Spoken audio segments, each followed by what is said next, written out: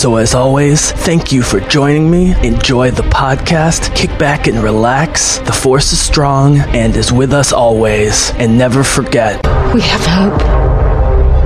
Rebellions are built on hope.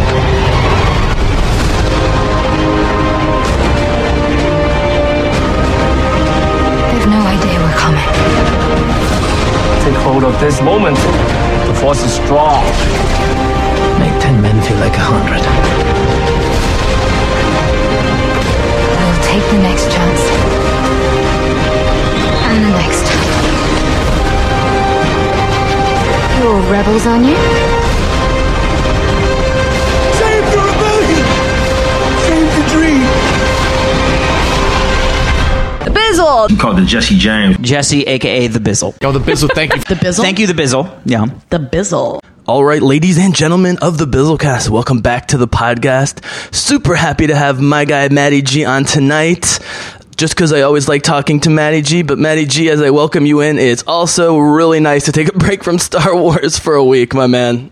Well, I'm happy to help you take a break from Star Wars because I have little to no interest in talking about Star Wars. There you have it. There you have it, guys. Straight from the horse's mouth. Not that you're a horse, but so yeah. Horse's ass in my case. Yeah. So as you guys know, because I'm Matt, I'm often referencing you as my DC guy along with Alistair because you two literally are the only two experts that I know well and get information from. Right. Like whenever I hear a rumor and I'm not sure if it's false, I'll just go to Alistair and he'll just tell me what's going on. So it's great to have some DC talk this week. We're going to start with the CW, with the main shows. Matt's going to talk about that, and I have some questions for him. We agreed there's not much movie news. I do want to talk about the Wonder Woman, a far pushback of the Wonder Woman date, because this leads to some bigger things. But other than that, we don't really have any major updates, other than every single DC movie keeps getting pushed back over and over again.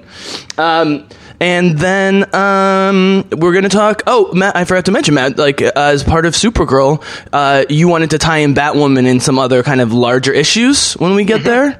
Yep. I'm not fully caught up with Doctor Who, but it's getting a very strong reception so far. Matt's seen it all. I've seen maybe two episodes. So we're going to do some very non-spoiler Doctor Who talk, just generally about Jodie Whittaker, the reception, et cetera, et cetera. And then we have a couple more topics if we have time, but I think we'll start there, buddy, if that sounds good.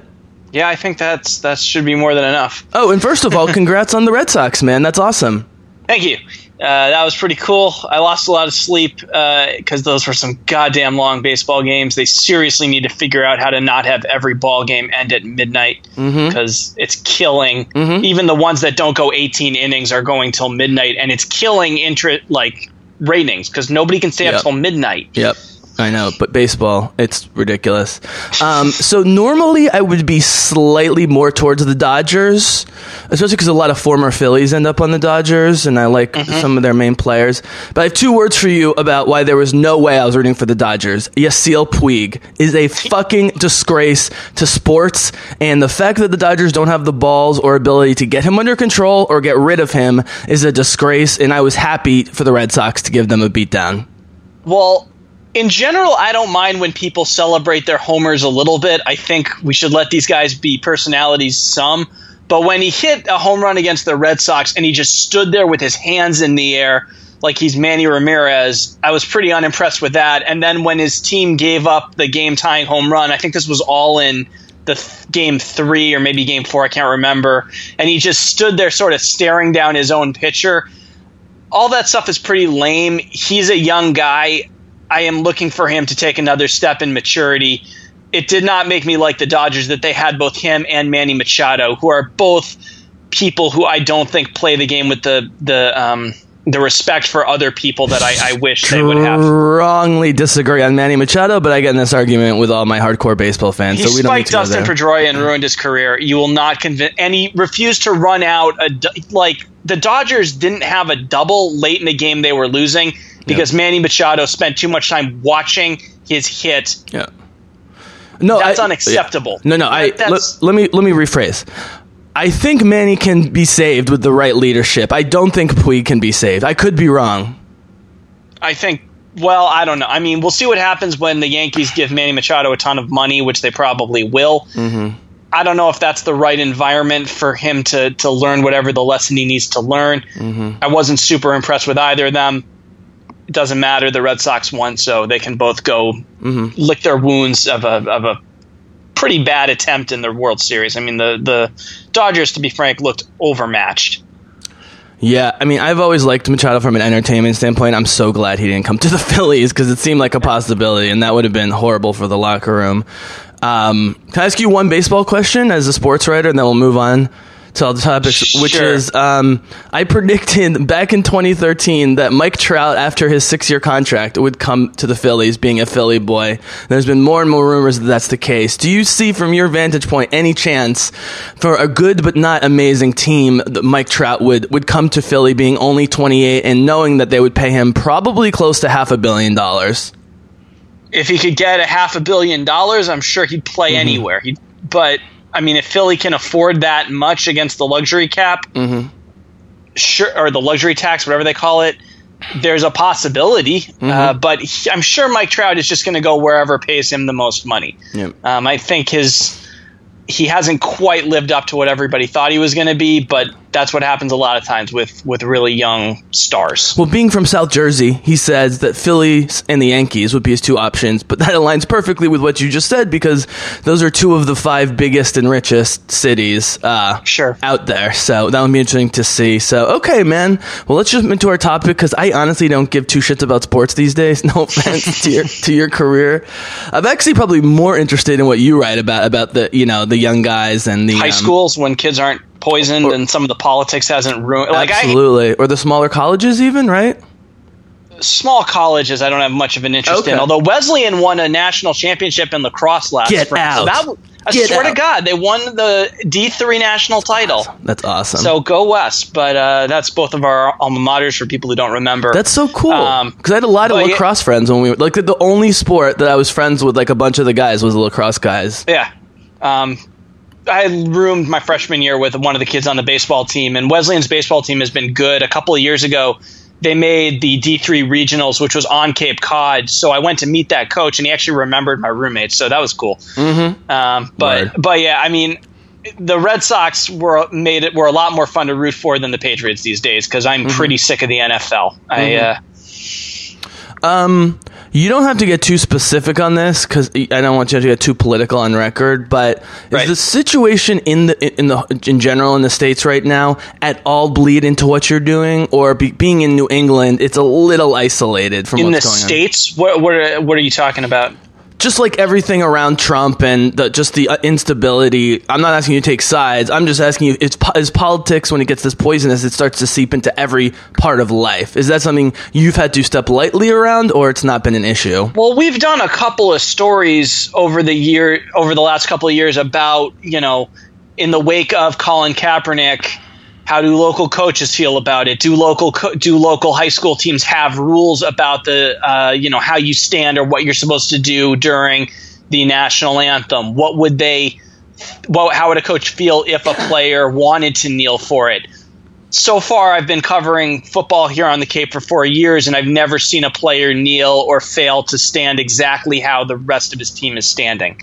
But in terms of the race politics driving a lot of this in the NFL and making it really unappealing to follow, that I haven't seen at the high school level in Massachusetts. I don't know if that's pro versus high school, if it's regional or what. I don't know what to tell you about that, but they play the national anthem at every ball game. Well, guys, when this gets released, it'll be the day before Election Day, and so I'm going to do my civic duty and tell you guys all to vote. Please go vote. We are not a democracy unless you vote. Even if you vote, there's things that could definitely go wrong. But the difference between a 50% turnout and like a 60% turnout is humongous. And even if you live in a liberal state and you say, my district's going to win or my senator's going to win, it doesn't matter. We need to put up big numbers. And since I'm not talking for Matt, but this is the Bizzlecast. I'm not saying vote for the Democrats, vote your conscience, but just know that the Republicans have mostly been supporting everything Trump has done. And he's starting to seem more like Mussolini and Stalin by the day if you look at his body language and what he's talking about. So I'm not saying vote against Republicans. I'm also not saying that. So there you go. The civic duty was to vote, and then the Bizzle's op-ed piece there was, in my opinion, vote for the parties that will at least give, or moderate Republicans that will give Trump a difficult time. That's cool too. Just challenge we need the tripartite, government structure, and that means having opposition. So I'll get off my high horse.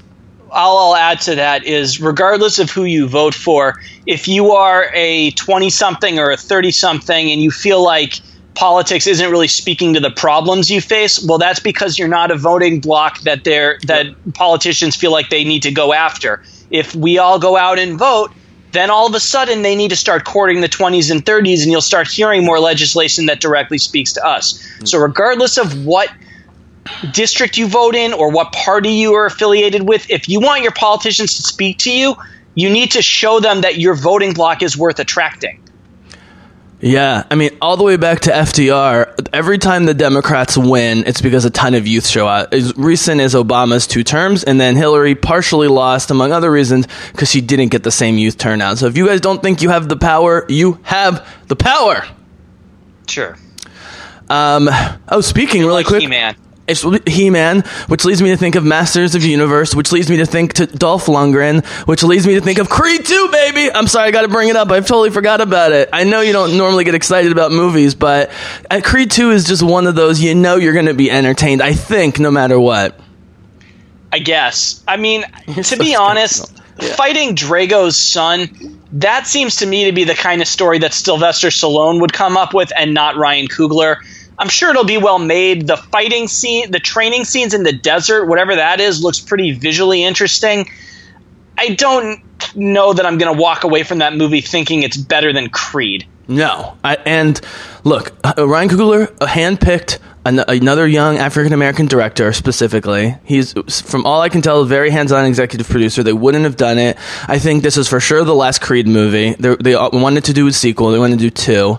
But man, the reason Creed was great was all of the relationship and training stuff. And so if the actual fight is only like 20 minutes and it's mostly character building stuff, him dealing with his dad's legacy some more, which, they didn't deal with all that stuff in the last movie. So I would be happy if this was just a bookend 2 movie thing, personally, but that's one of the most dramatic moments in any movie ever, when Drago just kills Apollo Creed. So I think it could be cool.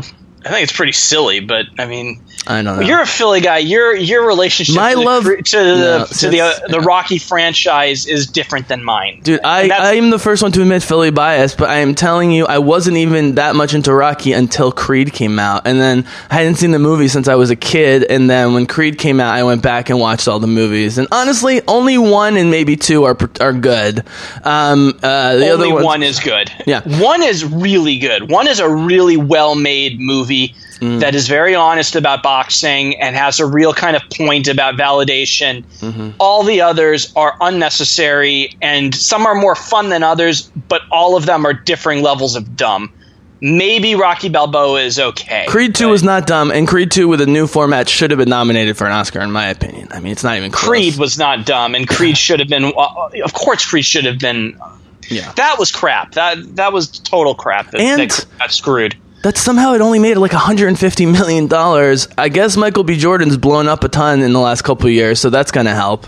Yeah, I think if Black Panther had came out first, Creed would have made like $500 million. But when that came out, most people knew him as maybe, they remembered him from The Wire or Friday Night Lights, or that shitty Fantastic Four won the 4th Fantastic Four movie. I think. Yeah. Of which all those actors, for the most part, are having amazing careers, which just goes to show that a bad script and director can tank the whole thing. And they've even apologized for it. Not Josh Trank, he'll never have another job again, but the writer. I think Simon Kinberg wrote that. And Simon Kinberg, while I love him, has written some bad movies, and Dark Phoenix is not looking good. We'll wait till we hear more about that with the Disney transition.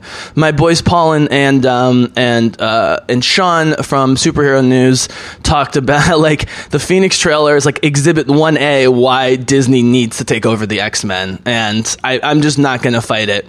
anymore. And just to tease, man, if we get towards the end with Wonder Woman, I have a list of some of the big movies coming out next year. It's all Disney and Fox, and now Disney owns Fox, so there's definitely a monopolization problem going on. But we're not there yet. We're going to stick with DC, still doing it on the CW. Man, I never thought Arrow would go 6 seasons and all these shows would be doing pretty well. So, as I mentioned, Matt's going to, or maybe I didn't mention on the podcast, Matt's going to start of the 4 main shows? Well, 5 now, because I'm going to bring in Black Lightning, which is not... Okay. It's not Arrowverse, but it's kind of Arrowverse adjacent. They mentioned Supergirl and Vixen. Okay. At some point, I'm pretty sure there's going to be a crossover. Maybe not this year, but I just feel like it's too obvious a crossover, and at some point it's going to happen. Even though I only have like one graphic novel and don't know a ton about the character, I'm not sure why they didn't give Constantine more of a look. That seemed really good. Well, all right, so we can jump in with Constantine. So Constantine, you got to remember, was not its own show on CW. It was on NBC. It got canceled. They brought John Constantine on as a guest character on Arrow. Yeah. And then they brought him in a couple of times last year with Legends, and now he is a recurring character on Legends. So they weren't going to give him his own show, but he is a... Really? He's recurring? I had no idea. Yeah, he's been in both of the Legends episodes so far. All right. And they just did a cartoon movie with Matt Ryan voicing him, which I can't tell if it's canon or not, or it might be its own spin-off thing. I don't know. There's so many great Vertigo comics, and I'm not sure. Like with Marvel, they used to have like a rated R Marvel. Max, and, I think it was called. Yeah, and that was Jessica Jones was the first one. Yep. And it's interesting, Matt, that they seem to be canceling all of the Netflix shows, but Jessica Jones at the moment seems untouched. It was something I predicted a long time ago, was that I thought JJ could outlast the other ones. I know Punisher's getting another season, but they're already filming JJ season 3, and it'll be, the problem is, I don't want to get too far tangent here, but we can actually, I'm interested also with Netflix connection with CW, is, Disney's trying to get back all of its property from Netflix, so I think it's ending as many shows as possible in order to do that. But anyways, okay, so we've got 4/5 shows for you to get to. Do you have any opening thoughts about the CW, or just want to jump in to your least favorite so far this season? I mean, I think we can just jump in. In general, I find my interest in the Arrowverse is a little less than it's been in previous years, just because there's other things I'm watching that I look forward to more, so it's kind of more, when I can catch up to it. Okay.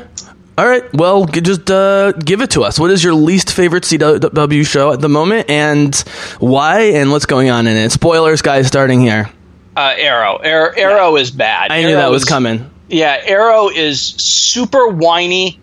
The writing for Emily Bett Rickards, who plays Felicity, has been very bad, and her whole character, she's just constantly on the verge of crying. I don't understand why she acts the way she does, and again, I think it's writing and her trying to do something with it, but it's just... So Arrow is stuck in jail doing lots of like super dark stuff, like stabbing cops so that he can get thrown in deeper layers of the jail. And I just... This is a show that has very little energy behind it, and I follow it because I can't break with it, but there's very little to recommend about it. It's not fun. It's not funny. It's not particularly interesting. It's just kind of recycling old bad guys right now. It hasn't introduced anybody new. Whatever the Longbow Hunters were in the comics, and I understand that was a pretty popular and well-regarded storyline, they've been pretty stupid so far. They're just a chick who can make sound stop and a guy with a shield. Like, that's really all they are. They're just henchmen. I have Longbow Hunters. That's not my recollection, but I could be wrong. Well, I don't know how much they've actually adapted from the comics. They maybe just made a group of mercenaries and called them the Longbow Hunters, but they're just people working for Ricardo Diaz who seriously should be dead by this point. And I like Kirk Acevedo, the actor, a lot, but they have not given him anything to work with so far in the way that we saw some pretty interesting, like, dark storytelling with him last year, and right now we're not getting nothing. He just shows up steals something, acts cool for a few minutes, somehow doesn't get shot in the head when the good guys have like 50 chances to shoot him. Yeah. And nobody's allowed to be a superhero because of some deal they made with the FBI at the end of last season. This is all spinning its wheels. They need to get out of this storyline and just get back to actually having people suit up and fight as superheroes. All right. Can I jump in with a couple thoughts on this? Sure. I've seen a couple. Okay, just so full disclosure, guys, I've seen a few episodes from season 6 of Arrow, but nothing from 7. Correct. And there've only been 2 or 3 episodes, so. And I'm about 2/3 of the way through last season's Supergirl when she's getting brain controlled or whatever the hell's going on. I admit when I watch Supergirl, I'm not paying 100% attention, but I really like the actors and the humor when they have it. So here, Matt, I'm going to throw you a couple ideas, and you can do yay, nay, or other, okay? Okay. There was a ginormous break after Arrow Season 3, or we just got sick of it, and it was already going downhill in 3. No, there was a gigantic break. Season 3, I think, had some really, really, really good episodes. Maybe not amazing, but I really do like a lot of Season 3. I'm not sure it ends as well as it kind of peaks in the middle, but 4, 5, 6, and 7 were worse. Arrow was on an upward trajectory through the climb, which is the mid-season break in Season 3 where he fights Ra's al Ghul in a snowy field and gets stabbed in the gut. And after that, it kind of coasts for the second half of 3 and then gets pretty bad. It starts going down in 4. I'm going to name some characters. Okay. Nyssa Al Ghul. Good character. Hasn't showed up yet this season. No, I know. Thea Queen. Effectively written out last season. By her request. I think she just wanted to do something else. And I think she sees the writing on the wall for both her character and the show. Katie Lotz. Shunted over to Legends of Tomorrow. But was in Season 3. Yes. And that's Black Canary, by the way. White Canary. White Canary. She was Black Canary. She was Black Canary. She should be Black Canary. Sorry, Laura Land. Katie Cassidy. I rip her. I think I rip Katie Cassidy more than Hayden Christensen, but I always make sure to apologize because it's not their fault with bad writing. And one more, man. Malcolm Merlyn. Let's be honest. When Malcolm Merlyn's in the picture with the League of Assassins and Katie Lotz and Thea Queen and Nyssa Al Ghul, it's just better, right? And the fact that like the main characters were the least interesting part of that season is both a credit to the secondary characters, but also a damning of the show's skeleton, if you will. I disagree with the contention that the side characters were more interesting. I thought Arrow was interesting in Season 3. I thought Diggle was interesting in Season 3. I thought Felicity was interesting in Season 3. And we didn't have a lot of the B-teamers who did not add nearly as much as I think Berlanti and Johns hoped that they would, who showed up starting in like Season 5. So, but yeah, there was a more interesting set of bad guys back then than there are now. And they've drifted, I think maybe too far away from what Green Arrow is. And because nobody's going by Green Arrow right now, there's nobody wearing the hood. Nobody is shooting using a bow to shoot arrows that like can cause computers to freak out or make smoke gas or anything like that. So I don't really know what Arrow is right now, and that's kind of frustrating. Can I make a couple more points on this and we'll move on? Sure. Have you seen this Season 3 of Daredevil? No. Daredevil puts Arrow to shame, and I know it's not a fair comparison because what you can do on Netflix. I think it's a completely fair comparison. I think but Daredevil's 1 to 3 closest. Is, I mean, like I can't even get through Jessica Jones Season 2, but I'll stick with JJ Season 1 and the 3 Daredevil seasons. Those 4 seasons, only a handful of episodes I would cut out. I mean, the obvious is, of course, it has half as many episodes per season as Arrow, but the writing, the characters, the shooting, everything is better. It's not that much higher budget. I mean, it's tons of practical combat. You know, I'm sure you heard about the 11-minute Daredevil fight scene in the beginning, towards the beginning of season 3, which is amazing. But it's, you know what I mean? It's not like it has a ton more money based on what we've been hearing about Netflix shows, but it's just more adult. It's less corny. There's almost way fewer eye-rolling moments. Thoughts? There's a lot in Daredevil season 2 that makes me roll my eyes, like half of it. So I probably Daredevil season 1 is and JJ1 are probably better than anything Arrow has had, and those are, you know, Arrow's. That's the comparison is in the CW, because that's the street level, like gritty one. The Flash is all about time travel and alternate realities and superpowers. Legends is a comedy, and Supergirl is SJW, the show at this point. But Arrow is the one that stylistically would belong in the Netflix verse. So I would, Daredevil 1 is better than probably anything that Arrow has done, and JJ1 is also, you know, as good. Although, again, if you're just watching for fighting and kind of lurid pulp, you're not going to get that with Jessica Jones, because it's too slow and the combat scenes are not that good, because that's not what that show was trying to be about, except for season 2.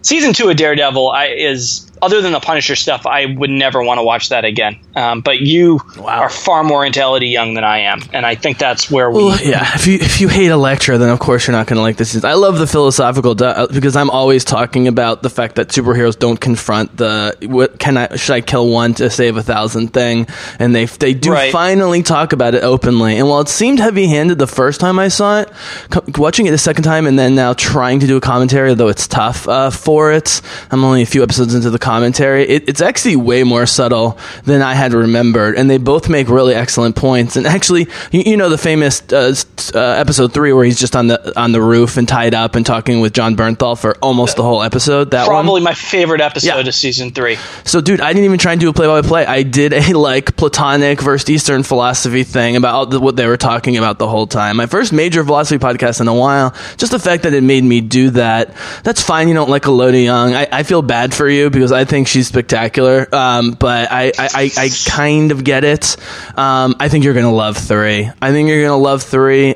Karen, what we get with Karen in 3, whether you like Karen now or not, is amazing. Karen, all right, well, I'm probably going to start later this weekend, so let's not talk too much about it. What I will say is the conversations about morality and philosophy with Punisher have more value to me, because what they're talking about is killing people who don't come back to life later. Like, when it's him and Elektra killing hand ninjas, those are all people who have died before and come back to life, and a lot of them wind up coming back to life later anyway. So the whole should we kill or not, there's no actual consequence, and so it makes all of the philosophy of them to fight, yelling at each other about their styles of combat, completely pointless. It's just academic discussion. Not to mention, Daredevil's trying to convince, and he does temporarily convince Elektra not to kill, gets her killed. Like, if she had been able to kill some, or at least temporarily kill some of those ninjas, she'd still be alive. And the fact that Matt Murdock doesn't realize that, you know, whatever, that's a comic book thing. Yeah. You know, he's trying to stop the Punisher from just killing,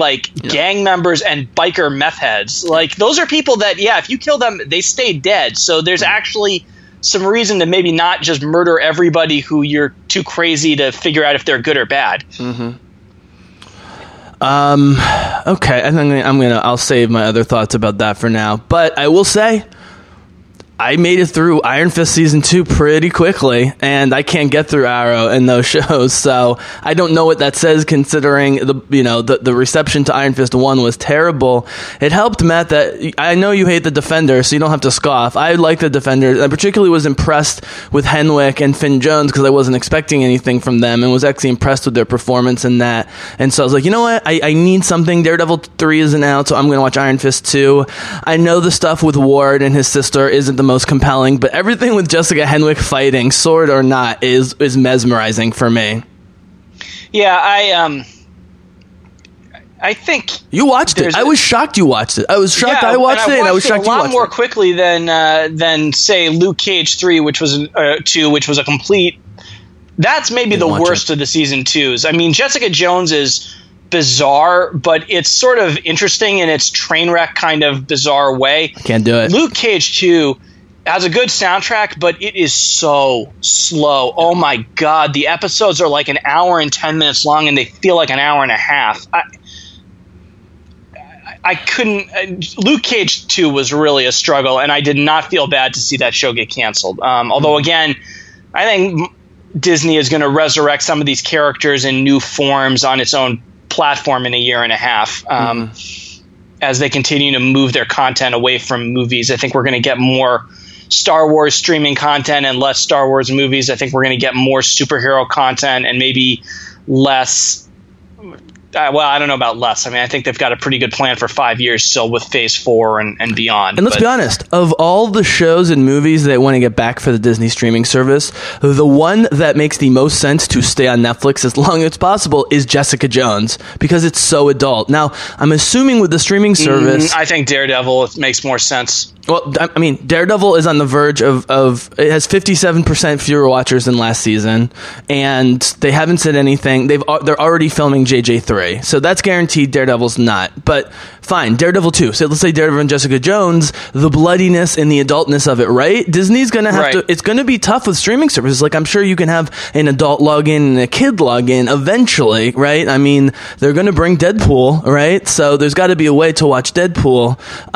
So I think that, like, I would say let's say Daredevil gets another season. Punisher is definitely getting another season already, and JJ3 is getting a season. Those are some adult ass shows, but I don't even buy the Iron Fist cancellation, because the fan reaction among the nerds that I follow was much stronger than I was expecting. Henwick has been in Star Wars on this and Iron Fist. She was in Game of Thrones. Like, she's 26. She's an unbelievable talent. It would be so stupid for them to let her go, just like letting Rosario go. So I don't know what the future holds with that, but I do think it's interesting that now we've got Punisher, JJ, and we don't know about Daredevil, and we know at least for now Iron Fist and Luke Cage are canceled. But so where would you put? Sorry, if it may just be Marvel's taking all its stuff back, Daredevil might bite the dust just for that. Jessica Jones might bite the dust after season 3. Punisher after season 2. I do know that Netflix does not release numbers very often, so it's really hard to figure out why they decide what they do. But social media engagement with both Iron Fist and Luke Cage dropped really seriously from season 1 to season 2. So whatever translation or correlation that is to actual viewers, regardless of what your friends are saying about Iron Fist, it seems like a lot fewer people turned out to watch what was the better season of Iron Fist. I just think it's on an upward trajectory, and I would not be surprised in quality, with Disney, but not in popularity. Right, just hear me out. It wouldn't surprise me if Disney is using some sneaky tactics here to try. Like, for example, there's what do they call Iron Fist and Luke Cage? The Heroes for Hire. Heroes for Hire. That's what I think they're going to do is maybe just resplit the 4 main characters and have it be Misty and Colleen in one show and Luke and Iron Fist in the other show. And just try breaking it up that way and see what that does. So I want to get to the next CW show, but really quickly, you're right that Netflix almost never releases numbers, even comparative numbers, which just makes it so interesting that after the first season of all 4 and then the Defenders all aired, they publicly announced for no particular reason that Jessica Jones is the most watched show by like a significant margin on the station, which is why it's getting a 3rd season, and I think they'll renew it as much as possible. I think Daredevil is great and has overperformed, but I don't think it reaches near the audience of a character like Jessica Jones, obviously. It's a much more kind of rare situation, but they got to step up the writing because season 2 is painful, and I love JJ. Yeah, very little about season 2 works. I don't understand why Trish did half the shit that she did. The bad guy, which there wasn't one, but the plot that it's her mom, we're in spoiler territory now, all of that didn't work at all. The best episode was the one where we're in spoiler territory, they bring back David Tennant as a hallucination. Yep. It's a cool one-off episode, but it really begs the question, why wasn't she seeing him constantly? Like, Like, why is it this one moment? She's like 1 hour of her life she's dealing with this, and she's never dealing with it again. So, you know. Do you mind if I give myself a back pat and then I give you and I both a back pat on this situation? Okay. My own. It's part of the Bizzlecast. I got to do it, and I confess to my errors. I initially recorded Jessica Jones immediately after it aired in late 2015. So at that point, only Daredevil and Jessica Jones aired. And guys, you can go back. I said in that podcast before Luke Cage and Iron Fist that I thought JJ was going to survive the longest because it was the most accessible to the widest audience. We'll see if that indeed end up being the case. But man, you and I very early on were like, we're not sure this show can survive without David Tennant, and it seems hard to argue at this point against that, right? Yeah, we're getting a third season, which means it will have at least as many seasons as Daredevil, but it's going to be really interesting to see if either of those shows get a season 4, especially because I really do not believe we are going to get a second season of Defenders. No, and so if there's not something that they're building towards, there's this real question of why are they sustaining this at all? Okay. So, yeah, I mean, JJ may be the last season of TV on the air just because JJ 3 is going to air after, obviously, Daredevil 3 and probably after Punisher 2, because I think Punisher 2 is already in the middle of its next production. But we'll see how long Punisher lasts, too. I mean, I think, you know... I love the Punisher series. Yeah, I thought Punisher was terrific. It was great. And it did what I really wanted them to do, which was make a show about about soldiers and trauma and war and being unable to leave the war behind. I love the lack of action. I know some people wanted more. I love the lack of action and the inner journey he had, right? Sure, interspersed with some truly gory action scenes. I mean, when he fights the guy who would become the bad guy Jigsaw at the end, that's disgusting what he does to... Sure, but let me make the comparison back to CW, and then we can go on to the next show, or even more on Arrow, which is one of the things that really annoyed me about Arrow Season 2, and then after Season 3, was him constantly being annoyed by his friends about killing or not killing, blah, blah, blah, blah, blah. Just, I'm fine with him not killing, but just the discussion, and I made the comparison, it's like when you're in a relationship, and it starts going sour, and you start talking about the relationship more than having a relationship, you know it's not going well, right? So that's how I feel about it. Like, you talk about the thing that's going on all the time rather than having a show. And I guess what I'm saying is the Frank Castle wrestling with, is there, killing ever wrong, when is killing right, was just way more interesting than Oliver Queen going through that, I think. So sure, although I don't necessarily think the morality of killing is what he's really grappling with in the Punisher series. I think it's more he's dealing with can you ever leave the war behind, or are you always just going to be stuck in that conflict mentality? So when he finds out in episode 2 or 3 what's actually kind of going on, the first thing he says is, okay, Micro, if I join you, we got to kill everybody. And then Micro, who is also extremely traumatized by what's happened to him, says, yeah, I can live with that. And then it's a lot of murder.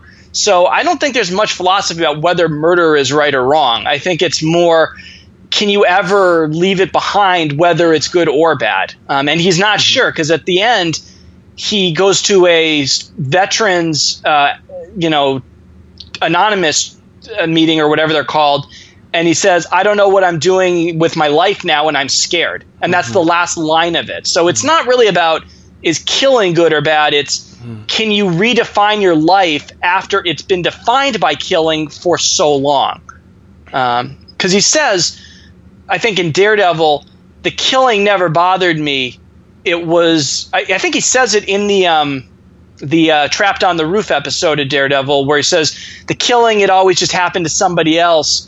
But when I came back, I was petrified the entire flight home that like a lightning bolt was going to blow up my plane or something, and that was what was going to do me in, because that's God's style or something like that. So that, I think, is really the inner conflict of Frank Castle, and it's fascinating. Yeah, absolutely. I guess what I would just add to that conversation there is that, Daredevil's constantly struggling with his soul and guilt and all that religious stuff. The Catholic thing. But it's very selfish because the way he thinks about it in his head is all about, will I be redeemed? Will I be condemned? It's not about the utilitarian part, which is what Frank's arguing for. Frank doesn't get, you could argue whether Frank gets pleasure or not from the killing, but he's not just killing for the pleasure. He thinks he's so ruined and so destroyed, and he has nothing left but to kill all the scumbags, the type of people that killed his family, which is, let's be honest, it's a stretch of imagination that he's never killed a civilian by accident, or that Daredevil's never killed someone by accident. It's like ridiculous, but you just kind of have to go with it. So I think we can agree, Punisher, JJ, Daredevil, most interesting of the characters. So let's hope we get more Daredevil, but we're definitely getting more Punisher and JJ. So let's jump back to the CW. Anything more on Arrow, or just pretty shitty? I'm done on CW. Okay. Arrow is up. Mm-hmm. So, all right. Third, well, I guess second least favorite, second from the bottom, even if you like it, of this season of CW. Second from the bottom is probably Legends of Tomorrow, but it's not unenjoyable. It's very silly. Like, they're leaning really hard into the silliness of the time-traveling superheroes gimmick. So last season, they blow up a demon at the end they turn into a giant CGI. I think it's called Bebo, but it's supposed to be like a Furby. It's like a blue, cute monster. It's a very goofy fight. They interviewed the showrunners, like, yeah, we just wanted to spend all the money we had left in our budget. Like, that's like a direct quote. And this season, the first episode, they go to Woodstock and stop a unicorn that vomits rainbow goop on hippies that makes them get stoned. And then in the last episode, they stop a fairy godmother that's helping out a girl whose mother is accused of being a witch in Salem in the 1600s. It's very light on serious content, and there's very much a sense watching it of what the hell is this? But it's fun, and it's a likable group that has good chemistry with each other. So it's fun to watch, even if it's kind of like Rainbow Sherbet, the TV show. Sure. Like, it has there's no meat to it at all. Let me bring a comparison or two. We're not going to spend a ton of time on Doctor Who, but we are talking time traveling. So, with a world that has Doctor Who and Star Trek Reborn, do we need another time traveling show? Like, let me ask you, like, what does Legends bring to the table that these other sci-fi properties that you and I generally like don't necessarily have? Well, I'm happy to have as much time travel as we can. What I had kind of always wished is that the DC universe, there are other times in its history that are interesting beyond the late 1900s and early 2000s. And it felt like originally the show was conceived as a way to explore some of these other times that either hinted at or talked about openly in other comics as very active times in DC history. But they've never really done that. Some of that might be budget. So if they were doing that, I think I would probably like it more, although I don't know that like non-hardcore fans would find that as appealing. Like, I would have loved it if they'd gone to Legions of Superhero like 31st Century, but they never did. They've brought some of those characters to other shows, and we can get into that. So this is just, the time travel is the gimmick. The only reason to watch the show is if you happen to like the characters and like the chemistry they have with each other. If not, this is not a show that has anything interesting to say about time travel, certainly. Yeah, I mean, again, try not to do too much backpatting, but a year ago I started a Star Wars book. I mean, it might just be fan fiction, like novella land. Actually, Matt's been giving me some advice as a writer. Hopefully get some more, pick your brain a little bit more on it. But dude, I specifically said, and I never used time travel, even in the old EU, as they call it, like before Disney bought it, like all the millions of books that were published, no one ever did time travel. And the reason I brought it in was because I had to figure out a way for Obi-Wan to leave Tatooine, have an adventure, and come back and have no time pass, because otherwise he'd be abandoning Luke, right? And it would go against everything we said. So I guess what I'm saying is I brought it in for a story reason, and then when the animated division brought it in with also with Ahsoka, which I had no idea this past spring and towards the end of Rebels, was completely for story and character reasons. So I guess what I'm saying is time travel just for time travel doesn't necessarily do it to me, and I'm interested as I watch more Doctor Who in particular whether that will keep working for me. Well, what I'll say about Doctor Who is that its entire approach to time travel is just make it up as you go along. There's no rules. Causality doesn't really exist. The way the new show describes it is time is a wibbly wobbly, timey-wimey ball, and everything can change all the time, so it doesn't matter. Mostly they show up not when they intend, where and when they intend to show up anyway, so just have fun with it. Any cool guest stars specifically in Legends in the last season or two? Well, Constantine's arrival, that's been the big one. I don't think anybody like famous that I can think of has shown up that wasn't already a character on the show. You know, last season they brought back Damien Dark for a lot of it. Your mileage may vary on Neil McDonough. He has a very cool voice.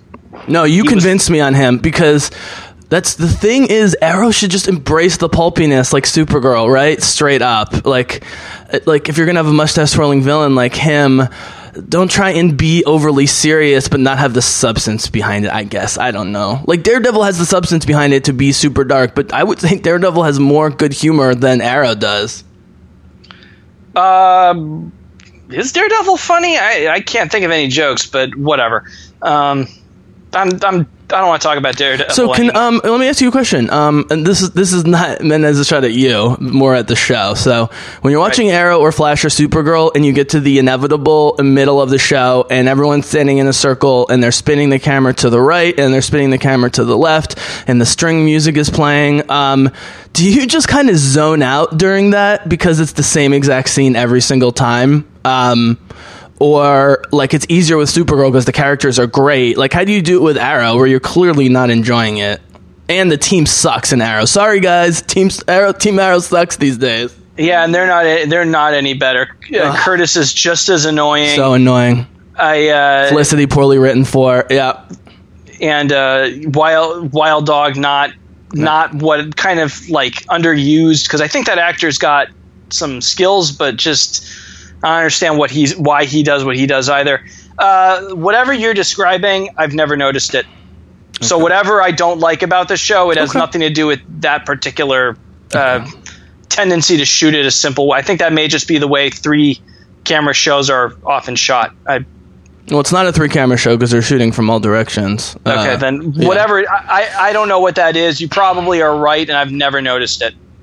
It's like the Avengers, like thing, but without the tension, without the murderous undertone. You know, it's to like build tension that they're getting the act together and they're sharing information. They're coming up with a plan. It's just a film. I just don't love moving cameras, and there's a lot of it in CW. That's just a thing for me. I'm trying to figure out if I should bring up this question, but I'm going to wait for a later show. Anything more about Legends? Do you see it's going up, going down, maintaining a consistent course? Consistent. I think the show certainly knows what it is. I don't know what its ratings are. They made a joke about in the first season, in the first episode of this season, about it's good for our ratings. And somebody stared at somebody, like, "What are you talking about?" I said, "Oh yeah, at the Time Bureau, they rate us based on our success, and we're not super popular, but we have our hardcore fans," or something like that. And I kind of rolled my eyes at all of that, but so maybe nobody's watching it except like 20 people. I don't know. Is Katie Lotz the main character at this point, other than the promo posters, or they spread it around? No, she is definitely the leader of the Legends. I don't know who's the main character, in part because not a lot of these people have arcs, but she is certainly, like this last episode, she beats up a bunch of puritanical dudes with a crossbow and then kicks all of them. So like she is the star of this show. She definitely gets more screen time than Brandon Routh or Dominic Purcell or anybody else. I was watching Scott Pilgrim recently. I forgot Brandon Routh was in that. Yep. That movie is overrated, to say the least, in my opinion. I didn't like it in the first place. Yeah, it's not good. I don't know. I mean, if you're into the stuff that it's into, I guess it's appealing. But I kind of looked at all of it and was like, this is too spastic for me. This is too, I don't know, hipster or whatever. Most of these jokes don't land for me. But if they landed for other people, cool. Well, Edgar Wright's style is very much like the way the actors deliver it. It sounds like they're reading it off the page, like it's supposed to be kind of pulpy. But when you have Baby Driver with an amazing older veteran cast, it works much better than a kind of bizarre younger cast where it's just it's like they're reading from a comic book and not trying to make it naturalistic. I don't know, whatever. Who cares? I know people love that movie though, so. All right, so we will move on past The Legends of Tomorrow. Keep Katie Lotz in mind, man, because I got a question. You know me, I got a female superhero question coming up. I'm going to save it. So, what is your third favorite or second favorite? How many? I forget if you had 4 or 5. If we had 4 or 5. There's 3 left. Okay. So my favorite, I'm just going to cut through the. My favorite is Supergirl. And then I go back and forth on whether or not I like Black Lightning more than The Flash right now. The Flash has brought on a character named XS, who is a Legion of Superheroes character. It's their daughter from the future. It's good, but it's drifting into this whiny territory that Arrow has staked a pretty good claim on, and that's when I don't like it as much. The bad guy has got an interesting design to him. He's this guy named Cicada, who is pretty creepy. Not a speedster. The last couple of villains have not been speedsters, which I like a lot. I don't quite know where it's all going yet. The new Wells is French and a detective from another Earth. I kid you not. So, sure, why not? Why not? Sure, yeah, exactly. Sure, why not? Ben Kavanaugh is a very multifaceted actor. He can do whatever he wants, I guess. Sure. And it's not The Flash without Ben Kavanaugh on it. So, yep, he's great. He's fantastic. But a lot of the other characters aren't exactly doing anything. Vibe is just sort of hung up on losing his girlfriend from last season. She didn't die; they just broke up. So, is the Professor still dead? I know that's Legends. Is he dead? Yes, Firestorm. Yeah, he died. Oh, it's too bad. He's a great actor. Yeah, and the other guy, I forgot about that. Franz Drama, he hasn't come back on the show. So there's no Firestorm anymore. There's no Kid Flash was on the team for a little while, and then he's just left. Which was not great, only because it was a character. We lost 2 characters of color, and I'm always one to encourage diversity, but it's fine. Is Candice Patton still locked in a giant refrigerator? She defines woman in refrigerator, right? I mean, it's ridiculous. No, she doesn't. That's not what women in refrigerator is. Don't misuse the phrase. Okay. Easy. It's a serious issue, but that's not. She's not in peril. She's in no peril this season. So, and I don't think she's in danger of being violently killed. I think Vibe is in more danger of that right now than. Fair enough. Can I give me another shot on it? I'll use the terminology.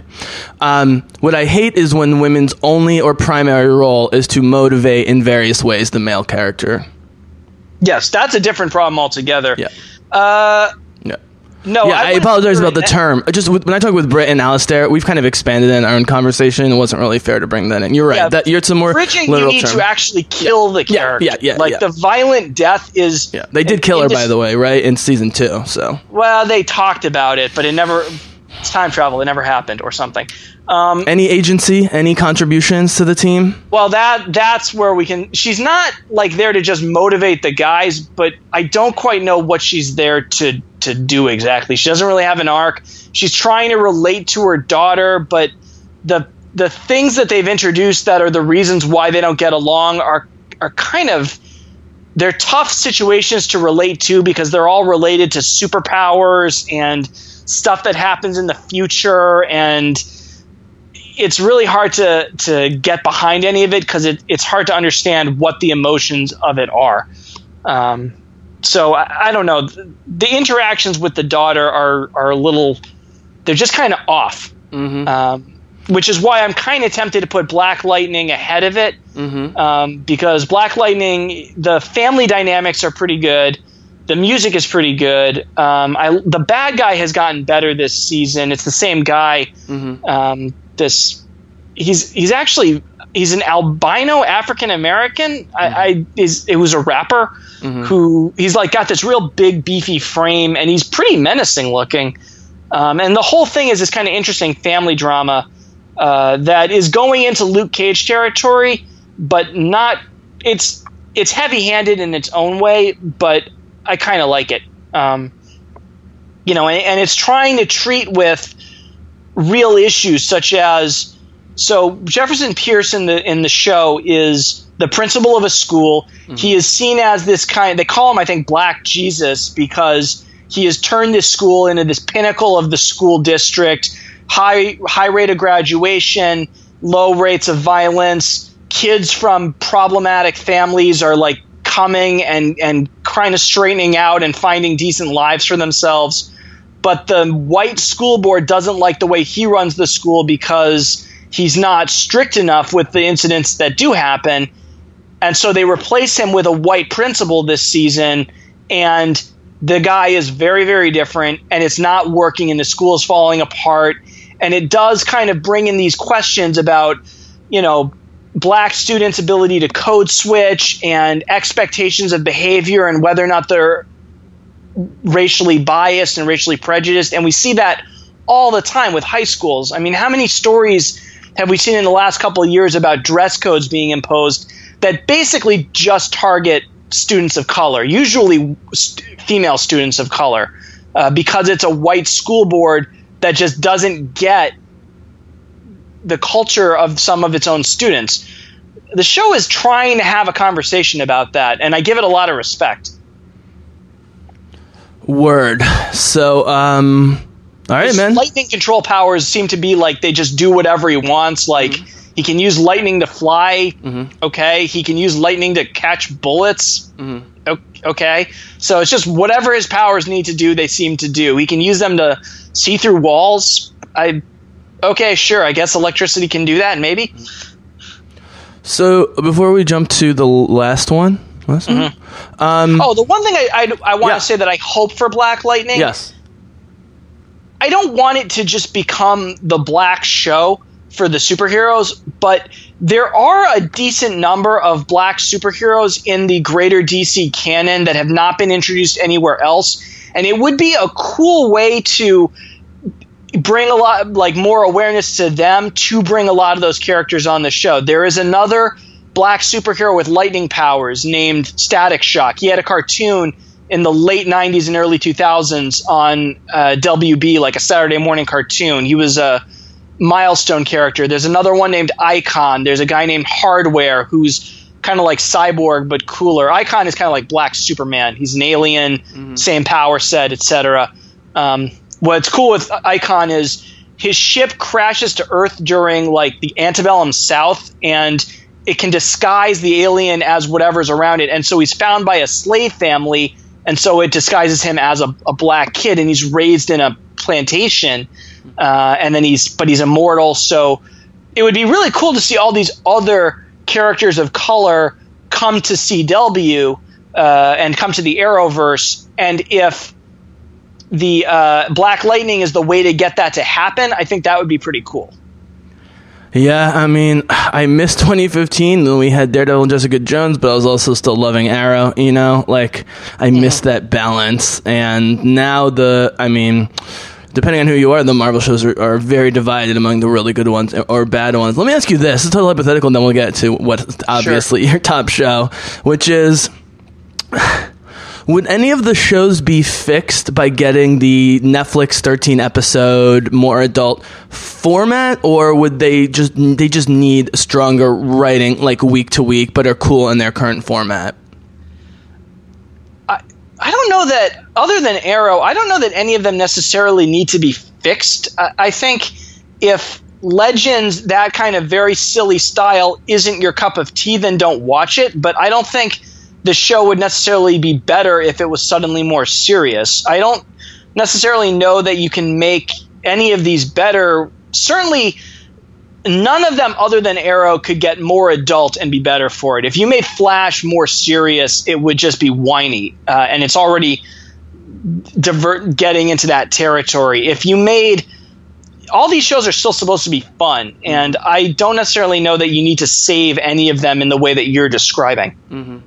Yeah, I mean, I've said Arrow on Netflix would be amazing if it's fully executed. That's the one. Yeah. That's the one. But none of the others, I think, would benefit from the Netflixization of the storytelling or certainly the tone. And it's irrelevant because as long as they are network TV shows, they are going to be September to May shows, and they're going to need to run 22, 23 episodes. So that's just wish fulfillment to wish that they would do it some other way.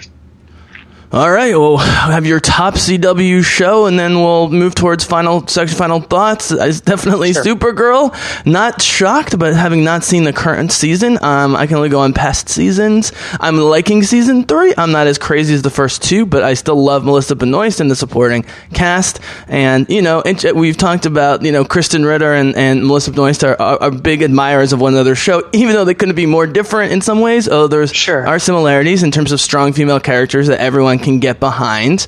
The question I was going to ask you as we go into Supergirl, I want to hear specifically about it, and you can bring this up with her and Kyler Lee and secondary and tertiary characters in the show, is Netflix does have some very strong female characters. Obviously, we got Jessica Henwick as Colleen Wing, we got Claire Temple, we got Misty Knight, who's awesome, we got Jessica Jones. There's maybe a couple of others depending on your definition of strong and lead characters, but we at least have like 4 or 5. But again, Jessica Jones, only one with her own show. And, if you, like you said, if you consider the lead, or at least the leader of Legends being Katie Lotz, and then you have Supergirl, and her number 2's also a woman. CW is ahead of the curve, and you throw Batwoman in this equation, and all of a sudden, Marvel, who's just greenlit this Black Widow movie, which still may not happen after all these fucking years. See, I think, then you throw in Margot Robbie's projects with the Birds of Prey. I'm not saying this was all good. I don't know when it's coming out, but it seems the one advantage when you had Wonder Woman that DC has at the moment,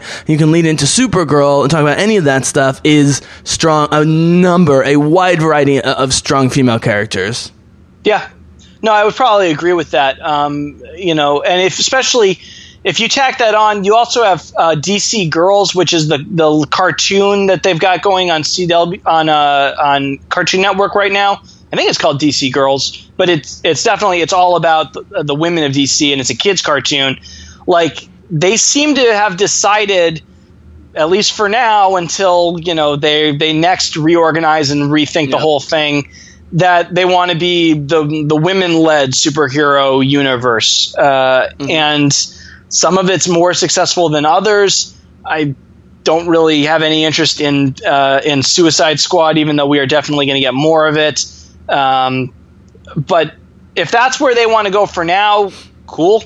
Hopefully when the next time they course correct, they don't over course correct and get rid of them entirely, because they probably are going to course correct at some point once one of these has a bad night, but that's irrelevant. So Supergirl, what's interesting about Supergirl is the big news that the show made this year is that it brought on an actress named Nicole Maine. Nicole Maine is a transgender woman who is playing a transgender character named Nia Nal, who is supposed to be the ancestor of one of the Legion of Superheroes, a character named Dream Girl. And she is also going to be a superhero. Her name is Dreamer, so same powers. They're precognitive. And she is the first trans superhero on TV ever. And what's interesting is, so GLAAD, which is that's GLAAD, it used to stand for Gays and Lesbians Against Alliance Against Defamation, but now it's just GLAAD. It's one of the largest LGBTQ activist groups in the country. And so they just released a report about LGBT characters on television. And the CW actually has the most regular or recurring characters of any of the 5 broadcast channels. That's ABC, CBS, Fox, NBC, and CW. They are the most. They have the most with. They have the most in relationships. They also have done some pretty good stuff with putting them with LGBTQ characters of color. Nafisa Williams plays Black Lightning's older daughter, Anissa, who has been an out lesbian in relationships since the pilot. Obviously, I talked a lot about Shyler Lee's coming out as lesbian 2 years ago as one of my favorite moments of Supergirl, and they've certainly not shied away from that in the subsequent seasons. They even almost had her get married till they broke up. She broke up with Maggie Sawyer. So they are really trying to be as inclusive as they can. Their CW is doing this whole Dare to Defy, I think is the name of the hashtag, but they've put out these commercials about how these promos where they have all their stars saying, when we defy expectation, when we defy definition, when we defy persecution, hope happens, love happens. They're cheesy, I think, or I'd call them cheesy, but this channel does seem to actually be leaning into this approach of trying to get as much diversity and as much basically of trying to be as woke as they can be. And I certainly kind of want, I want to see that continue. I want to see them lean as heavily into that as they possibly can, because certainly we want to see more diversity in character type, certainly in casting, because I know that for a long time a complaint the LGBTQ community had, especially the trans community, is that cisgender actors were still getting roles as trans characters, which was just closing out another area where trans actors could get cast. Well, Nicole Main is a trans woman playing a trans character who says in no uncertain terms, I'm a transgender woman in, I think, the second episode of the season. So I want to see all that continue because I think that's pretty cool. Yeah, I mean, I think Supergirl is doing the most for little girls in terms of, network or basic cable television out there. It seems to me, if I was a little girl, that's who I would be looking up to, for sure.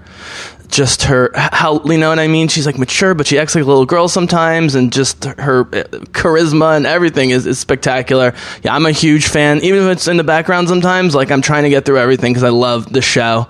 I think, one of my favorite moments was last year's crossover where Maggie and Katie Lutz, I always forget her name, Sarah Lance had like a little fling because it was so natural. It was like not thrown in your face. I don't want to bring too much Star Wars, but I think the SJW side of this is, can we make it work naturally versus is it forced? And I know Supergirl wasn't hacked by the Russians, whatever. Who knows if that's true? But man, I will tell you, Supergirl has a 75 on Metacritic from critics, which is excellent, but has a horrible user score on IMDb and the user score on Metacritic, which again is just these idiot trolls trying. I mean, there's no way Supergirl is only a 6.5 in quality on IMDb. It's just impossible. I mean, I really don't care about Rotten Tomatoes or IMDb scores. I don't think criticism and film criticism can be reduced to a number. I don't care. I don't think any of that means anything. Even the things I like, I don't care that they get high scores. The things I don't like, I don't care that they get low scores. They're good for a gag every once in a while if something gets like a 0 or a 10%. But it's too easily broken, and all of the things you just said are all examples of how easy it is to break that particular way of analyzing a show's success. Yeah.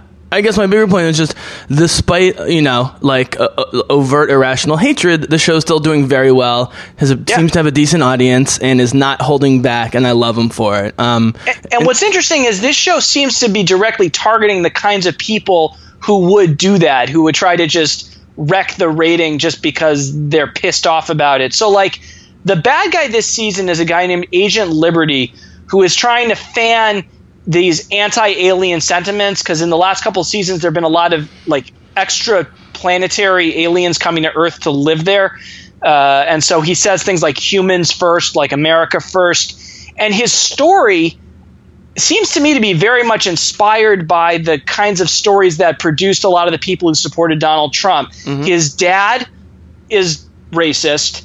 His family runs a steel factory, and the steel factory gets basically made irrelevant and closes because they start introducing nth metal, which is this alien metal that's much stronger, and so nobody wants to buy steel anymore. So you have a steel factory closing, and it kind of wrecks this family, and the guy turns all of his hatred towards aliens and eventually becomes violent about it. After first he's handing out pamphlets on the street, he's teaching his class about how progress is bad.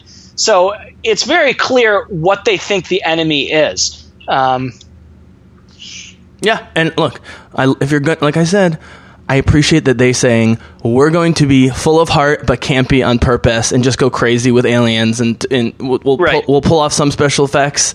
Let's be honest, Jessica Jones has almost no special effects. It's intentionally campy, the fighting, this tiny girl punching people, you don't even see her jump or so it's like Supergirl, like, just go crazy, and I don't mean campy in a bad way here. I like it's like that she's like, it's why I like reading Batgirl and Supergirl comics sometimes, man. And I gotta be honest, like, even though I mostly read Image these days, if I'm reading comics or Star Wars comics, if it's between normal Marvel and DC, I will definitely do DC. Whether it's mostly from the females from the Batverse is just way more interesting. And if you're cool bridging into Batwoman, of which we know not a lot, but we know that they're going forward with gusto and passion, which is great. It already seems like they're all getting along. I believe her first appearance is going to be a holiday crossover.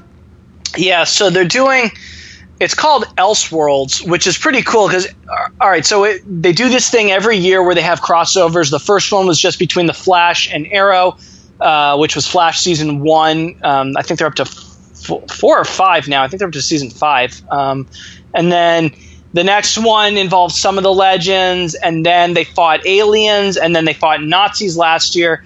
And this year, we don't know what the plot is exactly. Elseworlds was the name of the alternate universe imprint that they had for a really long time and produced some cool stories. Rather famously, there was Kingdom Come in the mid-90s, which was all about I've got that one. Yeah, which is all about the original superheroes retiring and deciding they didn't want to lead the next generation, and so the next generation becomes completely lawless, and then these older heroes have to come back and try to reassert control. There was one whole set of annuals that were Elseworlds where it's like Steel grows up in a slave plantation, Batman's a pirate, Superman comes to Earth in the 1700s and helps Britain win the Revolutionary War. Those were all pretty cool. So if they really want to adapt the Elseworld stories, there are a lot of good ones. They seem to be introducing the Monitor, who is... So in the first episode of The Flash, they hint at an event in comics called Crisis on Infinite Earths, which ends with the death of Barry Allen. This all happened in 1985. But there are these red skies that signify another Earth is about to be destroyed. And in the pilot for The Flash, there's this newspaper in the future that says the Flash disappears, red skies vanish. So the Anti-Monitor was the bad guy of Crisis on Infinite Earths. The good guy was his counterpart, the Monitor. They monitor the worlds. That's why it's called Monitor. Yep. So if Elseworlds is leading us in that direction towards what almost might be kind of a partial endgame for all of this, that's also pretty cool. Now, I don't think they're going to get rid of the Flash or Supergirl, who also dies in Crisis on Infinite Earths. I know you don't normally care about this stuff, but it's the Bizzlecast. Is Flash still well ahead of the other shows, as far as you know, in terms of ratings? Or you don't know? I have no idea. Because it was for a while, for 2-3 seasons. It was clearly in the lead. Which you can sort of... It makes sense, right? I mean, I feel like Grant Gustin is he's got the Luke Skywalker vibe, right? Older guy, but kids can relate to him sort of thing. He's great. He's great. And, my problems with all these shows are completely writing. If the writing was better, I'd watch all of them. So, Supergirl's the best, obviously, which is what you're saying. So, any other thoughts about CW? And I have just 2 quick questions for you. Maybe 1 or 2, and then we'll wrap up. Anything else about CW? No, I think I've said everything about CW. Batwoman is going to be another example of what I was talking about. Batwoman is a gender fluid actress who is, I believe, also lesbian, or that's what she identifies as. Yep. Playing a character who is also lesbian, and both Arrow and CW have introduced the children of the main characters. So we met Arrow's son, William.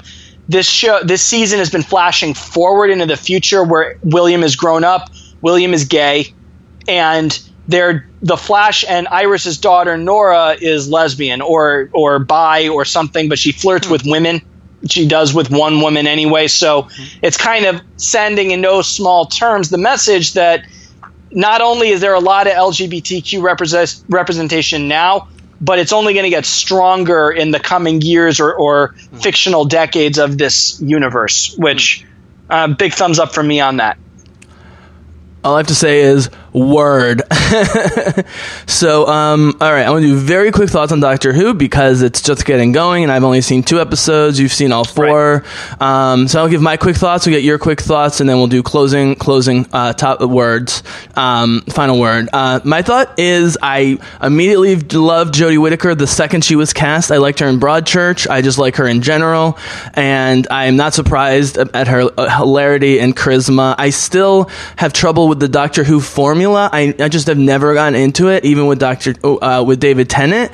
But I'm staying very open-minded about this. I haven't watched the Rosa Parks episode. When I saw they were doing it, I was like, oh man, there's a lot of liberal Americans who are not going to like this, but it seems to not be getting bashed, so that's great. And overall, people like it. I like that it's scary and kind of dark at points. I wasn't expecting that. It's very cool. The effects to me look great overall for a TV show, and the side characters so far, I really like them, but she's awesome. So those are my thoughts, and so Matt's gonna give his non-spoiler thoughts, and we'll wrap up. Yeah, I've liked it. I've certainly found myself more interested in it in this season than I have in most of the Peter Capaldi era. I think in general, what I've seen with the ratings, which have been really, really good, which means I'm pretty sure we're going to get at least one more season of Jodie Whittaker, is the sense I get is that there probably are a lot of Doctor Who fans whose interest in it waned as the show kind of just spun its wheels and didn't go anywhere interesting for most of the second half of the Matt Smith and the pretty much entire Peter Capaldi era, which was about 5 seasons. And then when Jodie Whittaker was hired and a new showrunner, Chris Chibnall, took over, it brought a renewed interest in fans who had kind of faded away. I don't really know how many truly new, novice, ignorant people with no prior connection to Doctor Who really have come on for it.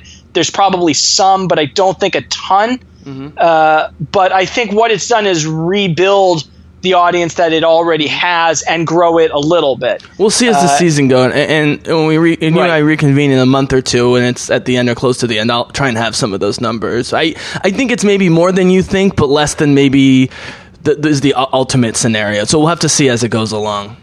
Right. I mean, it's 4 episodes in. Yep. We really don't know. And even if it's super popular, BBC America is not a popular channel in the U.S., so it's very hard to gauge how much engagement there is here versus how much engagement there is in the UK. Because this is still a British show. And so, with a very small channel distributing it, BBC America is co-owned by AMC and BBC Studios, and it does not, even its most popular stuff, does not get amazing ratings. Although I think the premiere got 8 million viewers. That's maybe a lot. That is a lot. 8 million. It's the best since the reboot. Yeah. So we'll see how much of that audience sustains through to the end. I think the ratings are already probably good enough that they're going to get a second season. The concern that I had with her is that the interview she gave was that we want to be inclusive, so we're not having any recurring bad guys from previous seasons, which is true so far. All the aliens and the monsters. Well, I don't think we're going to get Daleks or Cybermen, which are the 2 major bad guys of Doctor Who. I don't think we're going to get them this season. I think we will probably get at least one of them next season. But there are still plenty of references to the old show. I mean, she uses the psychic paper that was introduced in the Chris Eccleston era. She has a sonic screwdriver. She mentions, and you've seen the second episode, that Aikido thing she has that was invented in the 70s with the 3rd Doctor, John Pertwee. Now, he uses that to chop people in the neck because that season they were trying to be like the old British show, The Avengers. It was like a spy show. But that's an old idea. Her vocal patterns remind me of Christopher Eccleston. They both have sort of a northern accent. She says when she goes into the TARDIS the first time, she says, I really like it because a bunch of other people have. There have been lots of other episodes where doctors walk into the TARDIS and say, I don't like it, including it's like a running gag. So this idea that it's this massive break from what Doctor Who was, I don't really see that. I don't see that as a bad thing. I think I was worried about it being alienating to older fans, and I don't see any of that. I think it just feels like Doctor Who. It felt like it immediately, and it's just Doctor Who. I mean, I've probably seen total a half dozen Doctor Who episodes, maybe a couple more all over all the years. But from what I remember, and just general instinct, it feels like Doctor Who, that would have been a huge mistake. I agree. And I also agree it doesn't seem like they're doing it. And it's like, it's not like they're not going to comment about her being a woman ever, but they're doing the smart thing and just throwing her in and being like, this is the best person we got for Doctor Who right now. She happens to be a woman. Cool, right? So yeah, there's moments of it for sure. Yeah. Okay. But again, it would be a missed opportunity to not have some validation of, why is she in charge because she is, it'd be stupid to ignore all of that, and they're not going to, and they shouldn't. It seems to me to be right now very nicely on that line of obviously trying to speak to women and be empowering without being completely just everybody else can fuck off. Like, it's trying to really be inclusive, which is what Doctor Who is supposed to be about. It's what it's always kind of been about. And right now they found a very good balance, which is hard to do for anybody. And given that Chibnall and Whittaker are just 3 episodes in, it's been a pretty smooth transition, which I wasn't sure how that was all going to go down, but so far it's been fine. Yeah, I mean, she just has that confidence and charisma you need for characters like this. So I bought into it immediately. I love the can-do spirit of it, but it's not overly corny. It's like, someone described it. It's like, well, I have no idea if it's going to work, but I'm going to try it anyways. Do you know what I mean? Like, sure, fuck it. Like, that's like the old Star Trek, right? And like Discovery's so dark, and which I like, but I do sometimes miss like the next generation of like, let's just solve the problem, right? Let's science the shit out of it. Yeah. Right, exactly. Yeah. So, awesome, man. All right. Well, thank you so much for jumping on. I definitely needed a DC CW heavy podcast. I will yield the floor for you if you have anything else you wanted to talk about. Books, comic books, anything? Comics are fine. They're not dead yet, but they're pretty close to it. Yeah. Seriously, comic book sales, whatever you're reading, they're crap. The comic book industry is weirdly the only version of superheroes that can't find a way to make money. Oh, yeah.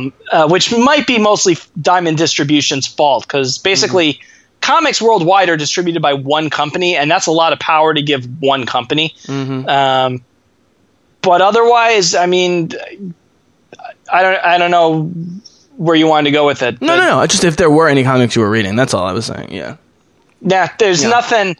Honestly, I'm starting to reach a point where I'm starting to think I'm starting to age out of all of this, and that maybe I want to see about trying to sell off some of my old collection just because I don't know. I got a lot of comic books, and my interest in reading them is not nearly as strong as it was even like 2 years ago. When I do pick it up, it's almost always Image because it's adult. And the other cool thing is they don't run every month. They do 4 to 6 issues twice a year, like either twice a month or once every, maybe like twice, like every 2 or 3 weeks. So, and so they tell these compact stories and it carries over to the other volumes, but it's not like you have to buy every month or every twice a month or whatever. And it's very bloody, very stylized. Some of it's quite good though, and obviously I like their motto with how much freedom and stuff that the artists and the writers get. So yeah, but I'm with you about the Marvel and DC stuff. It's getting hard to read. I read the Star Wars stuff for the lore, but that's about it. Right. Cool, Matt. Well, thank you so much for being on. You guys can reach Matt at Matt Goisman CCT, I believe, on the Twitter. MattGoismanCCT. I was surprised you didn't want to talk about Ashley Eckstein, but that's fine. We can save that till the end of Doctor Who. Yeah, I knew where the wind was blowing on that one, so I decided to avoid it. All right, we'll talk off mic briefly. Because my audience is still in ecstasy that her and the Clone Wars are coming back, so I don't want to hurt the good time. I wasn't going to crap on her, but we can talk. We'll save it for next time. Yeah. Get some other topics. So maybe you see Daredevil 3 and Creed 2, and in a month you come back or something like that. So sure, awesome. All right, well, thanks, Matt. This was great. Yep. All right, people, thank you so much for joining us. You can get me bizzlecast.com for all the sound files. You can get me at facebook.com/bizzlecast, at thebizzle81 on Twitter. You guys have been awesome. Thanks so much for joining us. We'll be coming back at you soon, but for now, the Bizzlecast is out.